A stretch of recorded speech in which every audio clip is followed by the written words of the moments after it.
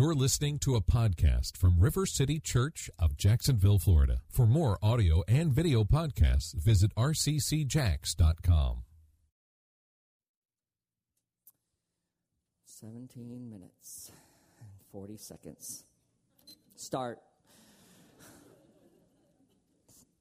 We are still in the book of 1 Corinthians. We are in chapter 2. And I want to remind you of a few things that God is speaking to the Corinthian church about that are relevant to us. Remember that this letter, and when we read Paul's words, they're written to people in the church. They're written to Christians, okay? So I want to clarify some of that today and tell you why that's important. But he's writing to a church also, like us, that's on mission. And they're on mission in a world that needs to understand and experience God's love. And the way that people experience God's love, or the way that the kingdom of God moves on mission, is through the power of the Spirit. And that the Corinthian church were getting aspects of the gifts and the power right, but really had missed out on love. They had forgotten how to love people well in the church, and they had forgotten how and the importance of loving people well out of the church. And the response of the community was separation from the church, and the response of the church was it created hierarchy, there was snobbery, there was pride, there was the abuse of gifts, there was the emphasis of certain gifts over other gifts, people in the body were being shamed. I mean, all the things that we can experience in our church if we forget this component of love. Well, in this part of the chapter, dude, I feel like I'm in a lightning storm here. In this part of the chapter, we see Paul talking about the Spirit and wisdom. And really what Paul does in this little section, I'm not going to have time to do my whole talk tonight because we're this morning, but because I want to go to the beach. But what's happening here is that Paul is contrasting or paralleling two kinds of people. There are spiritual people and unspiritual people. There are faithful people who are following God and people who are not following God. And there are people who are being filled with and pursuing the wisdom of the world, and the people who are pursuing and loving God and God's wisdom and God's truth and being filled with God's wisdom. And there are people who are being filled with and pursuing the wisdom of the world. And he kind of spends the rest of chapter 2 talking about the importance of being a person who is spiritual, the value of being a person who is spiritual, the power that comes to that person, the wisdom that when that person is filled with, they have discernment that is unlike the discernment of the world. And so he's drawing this really clear picture as he talks to the church, as he talks to the Christians about how they should be living and acting.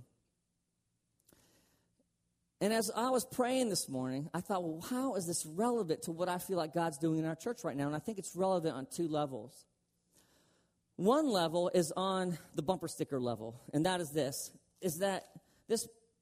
bumper sticker says, I love Jax, and that there's this reality that we need to believe as a corporate community, and that is this: we are called, as we understand the mysteries of God, on how to live, on how to experience life to the full. The best way that sex is supposed to work, the best way marriage works, the best way business works, the best way life works happens only as we are filled with spiritual truth and knowledge that come from the Holy Spirit. And that we have been given this mystery. We have been given the key to how life is lived on its best terms. And we are called to love people in a way that they experience that mystery in their life also. So that's one of the things that Paul's getting at. A church that has forgotten their responsibility and their role to love the city that they've been placed in. And that's why we have these bumper stickers as a physical, tangible reminder that we not only love the people who come to our church, but we love everyone in Jacksonville. We are for local business. We go to local places. We support local industry. We love the Jaguars. And I love the Minnesota Vikings and the Gators a lot, but I love the Jaguars also, and I'm rooting for them. Every little way, we are for our city because God has placed us here with a message that brings freedom and life and love in a way that people are dying to hear, but can't because they're unspiritual, because they haven't been told what that looks like. And so that's on a corporate level. But on an individual level, just this week I was talking to my wife. And this is where I have to use some discernment. I mean, for many reasons, but one reason is that as a leader of the church, I have to be cautious on how much I reveal about what's happening with me personally. Because, people either love to drag me through the mud and make themselves feel better, or they like to put me on a pedestal so that they can just, settle for mediocrity in life. What you don't like is whenever I talk about my brokenness or my struggles, because then it kind of makes us even. And it's just like, well, man, family's struggling with that. And then, how does that work out in my life? And, I can't worship him anymore. I really have to rely on Jesus. And so, I know. So I'm being cautious here, but I'm being honest too. I want to tell you this, and this came to me just in worship. The way what Paul is trying to talk to us, what he's trying to say to us individually is this, is he says, if you have been filled with the Spirit, and you are one of the people that have spiritual wisdom that's been given to you, and you understand how the mysteries of life that God has given us to live work themselves out, then don't continue to go to the world to find those things. Don't continue to dabble in the world and also dabble with God. And Paul is like, he's exhorting, as I was reading this week, I was feeling convicted on my own desire. How forward do I look to Friday nights, being off work and, having a few glasses of wine with Laura and enjoying date night, and like that's a good thing.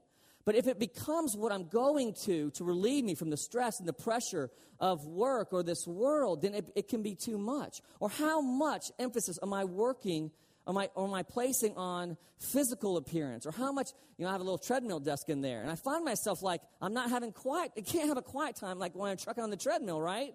So it's like I find myself spending more time working at my little tread desk than I am like spending time being quiet and soaking with God, which is the normal way that I like to start my week and plan my sermons and those things. I find myself like just dabbling a little more and finding things in the world that I know that have been created for me in the flesh. And I think that the message that Paul's trying to communicate to us through this passage of Scripture is that when we have been entrusted with spiritual wisdom, we've felt when we experience the truth of God and the power of God and the love of God in our life, that we will only be disappointed when we go back to the world to try to find those truths again, if that makes sense to you.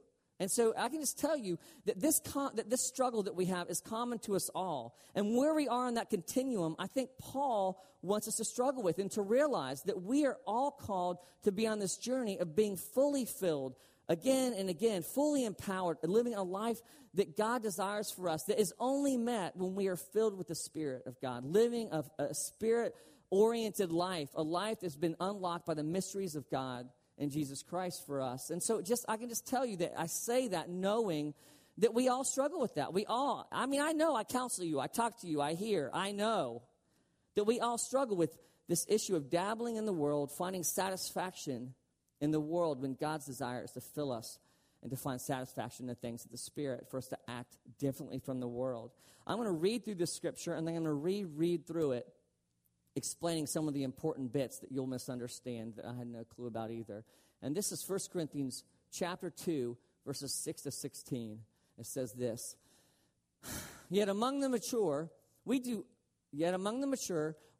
impart wisdom, although it is not a wisdom of this age or of the rulers of this age who are doomed to pass away. But we impart a secret and hidden wisdom of God, which God decreed before the ages of our glory. None of the rulers of this age understood this, for if they had, they would not have crucified the Lord of glory. But as it is written, what no eye has seen, nor ear heard, nor the heart of man imagined, what God has prepared for those who love him. These things God has revealed to us through the Spirit.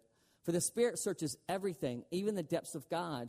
For who knows a person's thoughts except the spirit of that person which is in him? So also no one comprehends the thoughts of God except the Spirit of God. Now we have received not the spirit of the world, but the Spirit who is from God, that we might understand the things freely given to us by God. And we impart this in words not taught by human wisdom, but taught by the Spirit, interpreting spiritual truths to those who are spiritual. The natural person does not accept the things of the Spirit of God, for they are folly to him, and he is not able to understand them because they are spiritually discerned. The spiritual person judges all things, but is himself to be judged by no one. For who has understood the mind of the Lord so as to instruct him? But we have the mind of Christ. Lord, we pray that you would come this morning and open our ears through the power of your Spirit to hear the truth that will bring us freedom. In Jesus' name, amen. Okay, the first verse. Let's go back to the first verse. Let's leave this up there. I'm going to walk you through it, the important bits. I don't have time to do the whole thing. It says this, just first shot. Yet among the mature. And some of you in the room are thinking like, there's two groups of you. That's me. I am among the mature. I've been a Christian a long time. And I don't much have to worry about the struggles that Antley has because I'm doing just fine. I read my Bible every day. I worship every day. And so Paul is kind of just saying, you think that there are like levels of Christians? You think that there are like levels of Christians that somehow there are super Christians like Billy Graham and then the kid who just became a Christian that God loves one more than the other? No, you moron. That's not what I'm saying at all, says Paul. And to the others, there are those of you who are saying like, oh yeah, that's not me. Because like Antley, I really struggle with my love for the world. I had a friend give me this like really good bottle of beer this week. I got so excited about it. It was like a bigger bottle, right? It was like really expensive and it was free. And it was one of the things that the Lord convicted me on, like how excited I am about this bottle of, it was just one bottle. It was I've put it in the free, like I'm waiting till I'm done with the beach with you today. And I'm going to go enjoy it. Like when my weekend starts tomorrow. And I thought, man, the Lord, but we think like, oh, I am just, woe is me. I'm horrible. I'm not one of the mature. I'm maybe not even a Christian. I struggle. I suck. I'm horrible. That's you. And Paul's like, no, there are no divisions. Paul, again, he's drawing a contrast. There are spiritual people who have been filled with the Spirit, period. And there are people who are not, who do not know the things of God, who are not filled with the Spirit. You are either filled with the Spirit and you are a believer and you're included in the mature, or you're not. Now, is that to say that some Christians are not more mature than others? No, I'm not. I am saying that there are Christians more mature than others, but that's not who Paul's speaking to right now. Paul is speaking to all the Christians in the church, everyone in the church who is filled with the Spirit.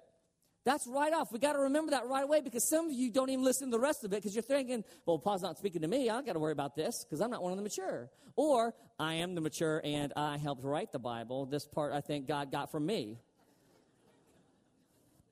But there is no division when it comes to our delineation amongst each other. We are either filled with the Spirit, we are seeking spiritual wisdom, seeking to live a godly life, seeking to be empowered by the Spirit, seeking to be pleasing to God, or we're not.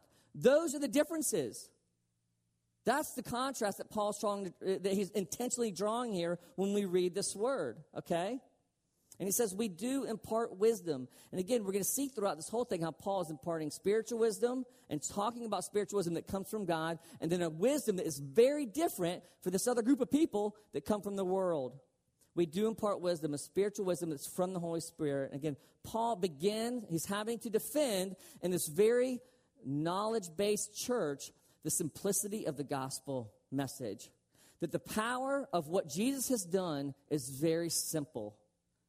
And that if anyone were to hear it, they would understand.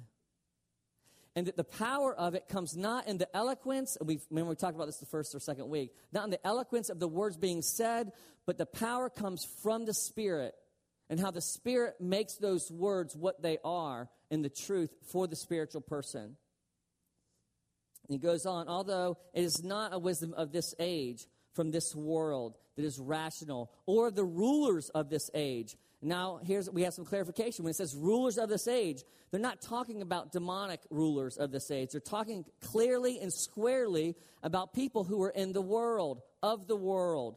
Not rulers, but he also, when you look at the verb tense of this, not the verb tense, but when you look at the language of this, what you get is that he's not talking about just these rulers. He's talking about all rulers, all leaders everywhere that do not submit to the authority and the love of God in their life, who are unspiritual. He's categorizing everybody in that separate group. Again, drawing a contrast, okay? All there is wisdom of this age or of the rulers of this age who are doomed to pass away. We're doomed to pass away. I'm not going to get too much into this. This is a sermon on its own. But again, he's just drawing this contrast of people that are not going to pass away, spiritual people, to people who will pass away, non-spiritual people who get wisdom from God, who understood, who are filled with the Spirit, to people who are not, who are filled with the world, the knowledge of the world, and the wisdom of the world. Their knowledge, their wisdom, and their power all will pass away, is what Paul's trying to say. And remember, Paul's talking to a church has valued the things of the world above the things of God. And they've been dabbling in these things. And Paul is saying, the message that I preach, that Timothy and Silas preach along with me, it's a simple message, but it's powerful, and it will never pass away like these things of the world. But we impart, and here's the other side of it, we impart a secret and hidden wisdom of God. And when you read this word, it really means a mystery.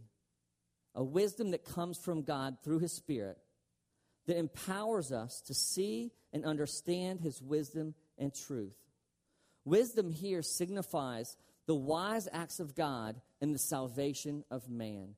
That's the mystery. What is the mystery of God? The things that God has done that will not and cannot be understood unless our eyes are open to them by the power of the Spirit.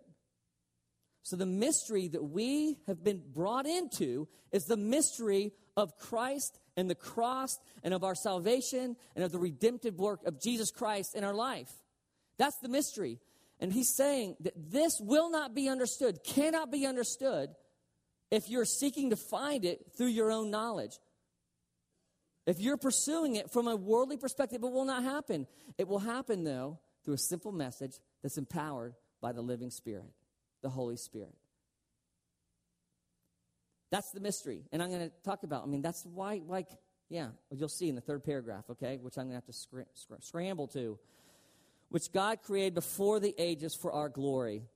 He decreed before the ages for our glory. I want to unpack this real quick because this is a powerful statement right here. Before God created us or the world, He saw, He decreed, He saw, He understood what was going to happen in terms of our sin, in terms of our brokenness. He saw and understood the need for Jesus Christ to enter the scene. He saw and understood before the creation of the world how things were going to work out. He saw it, He understood it, and He made it happen.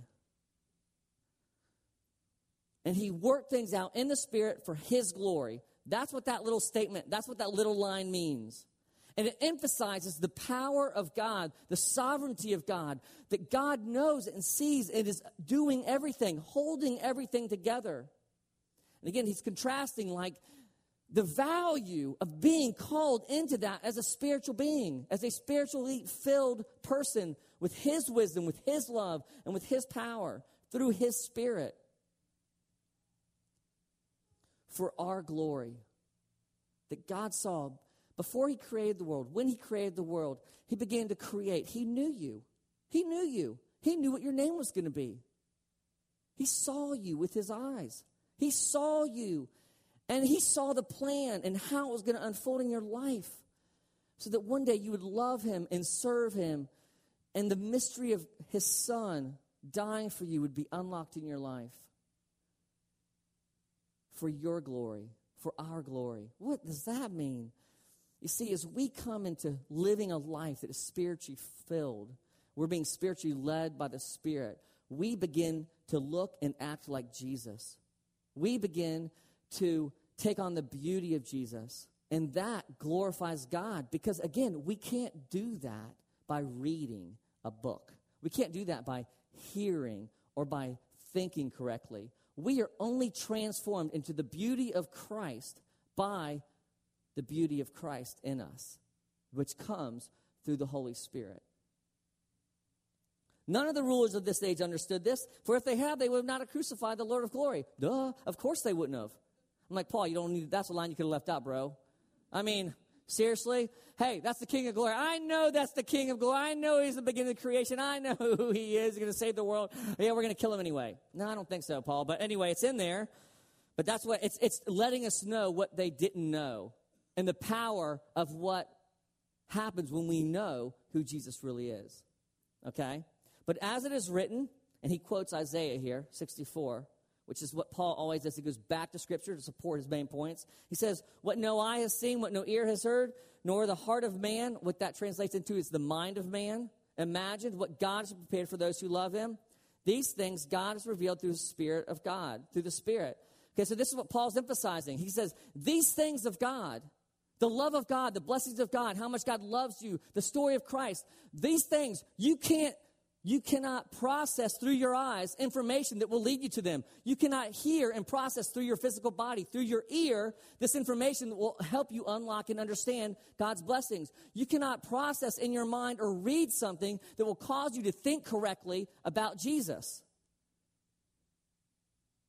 That it only comes, the blessings of God are only understood through the Holy Spirit, through the power of God being revealed in your life through the Spirit. And Paul, so he does this whammy on him. It's amazing how Paul does this. When you read more about this, he quotes Scripture and he says, yeah, not your eye, not your head, not your body, not anything that you can do will get you into the mysteries of God, into the blessings of God. It's only God. It's only surrendering to God. And he says, has revealed to us through his Spirit. The next two paragraphs, again, Paul goes on to kind of, I don't have time to unpack these next two paragraphs, so I'm not going to. But as I was putting the talk together, it baffled me. I really struggled with this idea that why do we go back and dabble with the things of the world? If the secrets and the blessings and the love that we experience in God can only be experienced through the Spirit, then why do we dabble? When we see the fork in the road, why do we struggle so much to take that fork? The fork that leads to life. The fork that leads us into the wisdom that comes from the Spirit. And I think Paul's wanting us to know.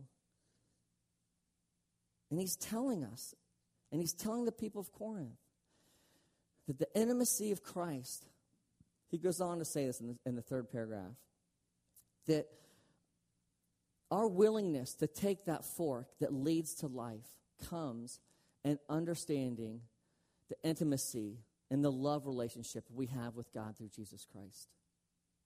And when we neglect our love relationship with Jesus Christ, we will begin to consistently try to find that love in the world. And it might be through a fancy bottle of beer, or through being fit, or through your spouse, or where your kids go to school and making them the perfect little children. Or it might be through a relationship that you want to be in just because you haven't dated someone in a long time and you just want that love there. It might be through money. It might be through your job. But Paul connects this reality, and he tells us that if we stop seeking to find life in the Spirit and the wisdom that comes in the Spirit, the love that comes through the Spirit and intimacy with Jesus, we will all begin to choose the things of the world. And there are no shortcuts to that. How do we do that? Well, we're intentional. We're intentional to pursue Jesus. We're intentional to make him the center of our life. We're intentional to seek to love him, knowing that as we do and we avail ourselves, we open ourselves to the Spirit, that we will be filled. We will be filled with the Spirit as we ask to be filled with the Spirit. And as we're filled with the Spirit, we'll experience more of the love that Jesus has for us.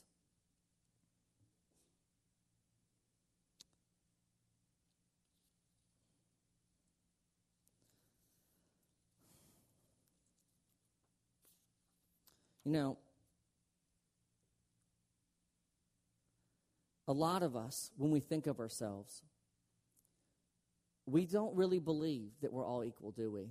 We really struggle to believe that God loves us as much as he maybe loved Billy Graham.